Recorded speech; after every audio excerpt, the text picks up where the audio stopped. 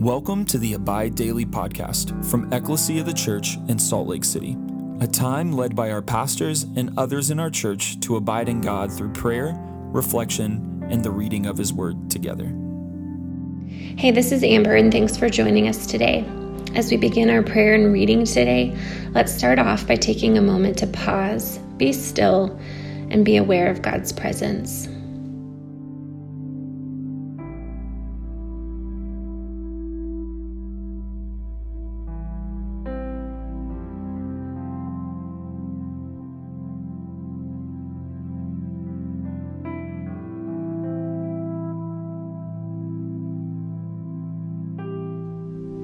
Let's take a moment to share with the Lord where we're at, what we're thinking and feeling, as well as thank Him for all that He's done, is doing, and will do.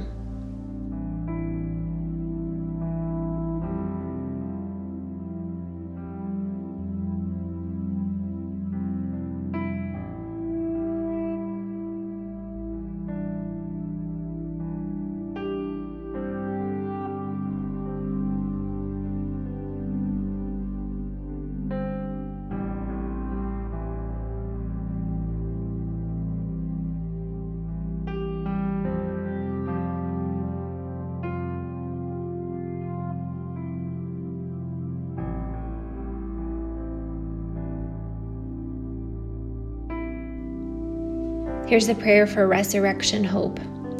Lord God, whose Son, our Savior Jesus Christ, triumphed over the powers of death and prepared for us our place in the New Jerusalem, grant that we, who have this day given thanks for His resurrection, may praise You in that city of which He is the light, and where He lives and reigns forever and ever. Amen. Lord, as I read Your words in Scripture, I ask, Holy Spirit, that You lead me and give me understanding. Lord, I ask that You would draw near and meet with me and lead me into Your kingdom today. This morning we're reading Song of Solomon, chapter 1 and part of chapter 2. And I'm just going to read certain sections of it, so follow along. Chapter 1, the Song of Songs, which is Solomon's. Let him kiss me with the kisses of his mouth, for Your love is better than wine. Your anointing oils are fragrant. Your name is oil poured out. Therefore virgins love You. Draw me after You. Let us run. The King has brought me into His chambers. We will exult and rejoice in You. We will extol Your love more than wine. Rightly do they love You. I am very dark but lovely, O daughters of Jerusalem, like the tents of Kedar, like the curtains of Solomon. Do not gaze at me because I am dark, because the sun has looked upon me. My mother's sons were angry with me. They made me keeper of the vineyards, but my own vineyard I have not kept. Tell me, You whom my soul loves, where You pasture Your flock, where You make it lie down at noon. For why should I be like one who veils herself beside the flock of Your companions? If you do not know, O most beautiful among women, follow in the tracks of the flock and pasture your young goats beside the shepherd tents. I compare you, my love, to a mare among Pharaoh's chariots. Your cheeks are lovely with ornaments, your neck with strings of jewels. We will make for you ornaments of gold, studded with silver. Behold, you are beautiful, my love. Behold, you are beautiful. Your eyes are doves. Behold, you are beautiful, my beloved, truly delightful. Our couch is green, the beams of our house are cedar, our rafters are pine. As a lily among brambles, so is my love among the young women. As an apple tree among the trees of the forest, so is my beloved among the young men. With great delight I sat in His shadows, and His fruit was sweet to my taste. He brought me to the banqueting house, and His banner over me was love. Sustain me with raisins, refresh me with apples, for I am sick with love. His left hand is under my head, and His right hand embraces me. I adjure you, O daughters of Jerusalem, by the gazelles or the doves of the field, that you do not stir up or awaken love until it pleases. This is the word of the Lord. Thanks be to God. What a book to enter into, right? I would love to know how many people read Song of Solomon often, or even once a year, or however. I've heard it said that this is a book that is often misunderstood, misapplied, or simply unread. I've had such a great time preparing for this very short devotional and would really encourage you to take some time and be a student of the Word for this book. Seek out the wisdom and goodness this Song of Songs has to offer. Promise your time won't be wasted. I love what Dr. Tony Evans says about this book. He says, "This is a lover's song, a story about God's love applied to human relationships. God wants that love expressed in romantic relationships. Therefore, Solomon is allowed to bring in a man and a woman on their journey to and into their marriage.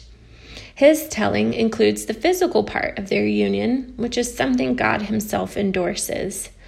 This very tender and touching book has been given to us to understand not only how we can relate to God, but how he wants us to relate to one another within the context of marriage. God doesn't shy away from these matters. So because he gave us this book, let's find out what he has to say about tenderness, care, and love as a reflection of his kingdom relationship with us. So in light of that, and with the few minutes I have, I want to highlight chapter 2, verses 3 through 7. And I'll read it again real quick. "As an apple tree among the trees of the forest, so is my beloved among the young men. With great delight I sat in his shadow, and his fruit was sweet to my taste. He brought me to his banqueting house, and his banner over me was love." And focusing on verse 7, "I adjure you, O daughters of Jerusalem, by the gazelles or the does of the field, that you not stir up or awaken love until it pleases." The woman is speaking in this section, and I love how the woman is heard from the most in this book. It really speaks to me the value and design of how God intended woman to be from the garden. Heard, seen, speaking, and valued. All qualities that have been damaged and tarnished since the fall.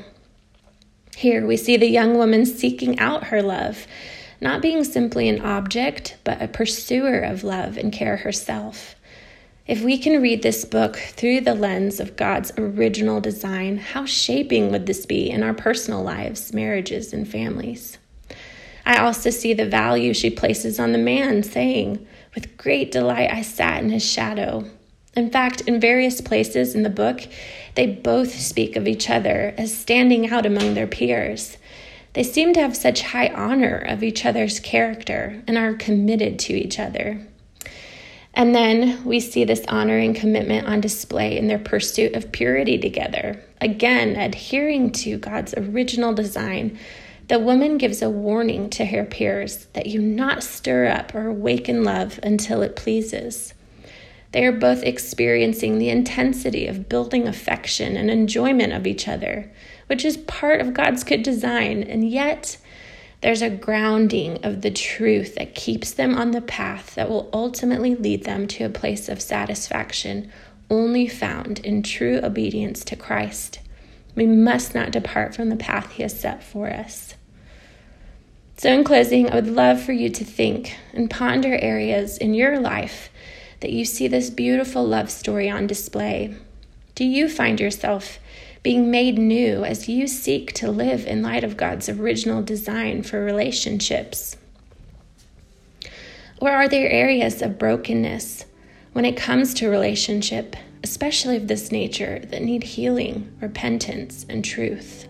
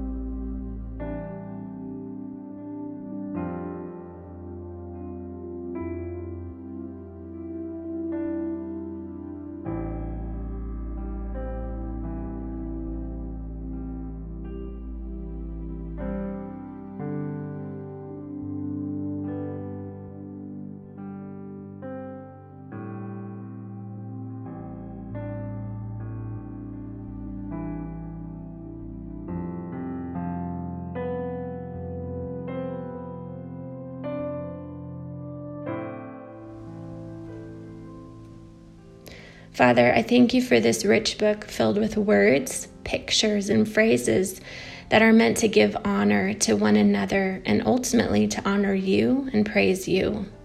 You have made us to behold your beauty and glory and goodness through your creation and marriage and relationships. Cleanse us from the world and the enemy that would seek to destroy your good gifts. Revive our hearts and minds to live in light of your truth. May we be committed to doing the will of the Father and being a kingdom-minded people who fight for this kind of love. Through our lives and by our prayers, may your kingdom come.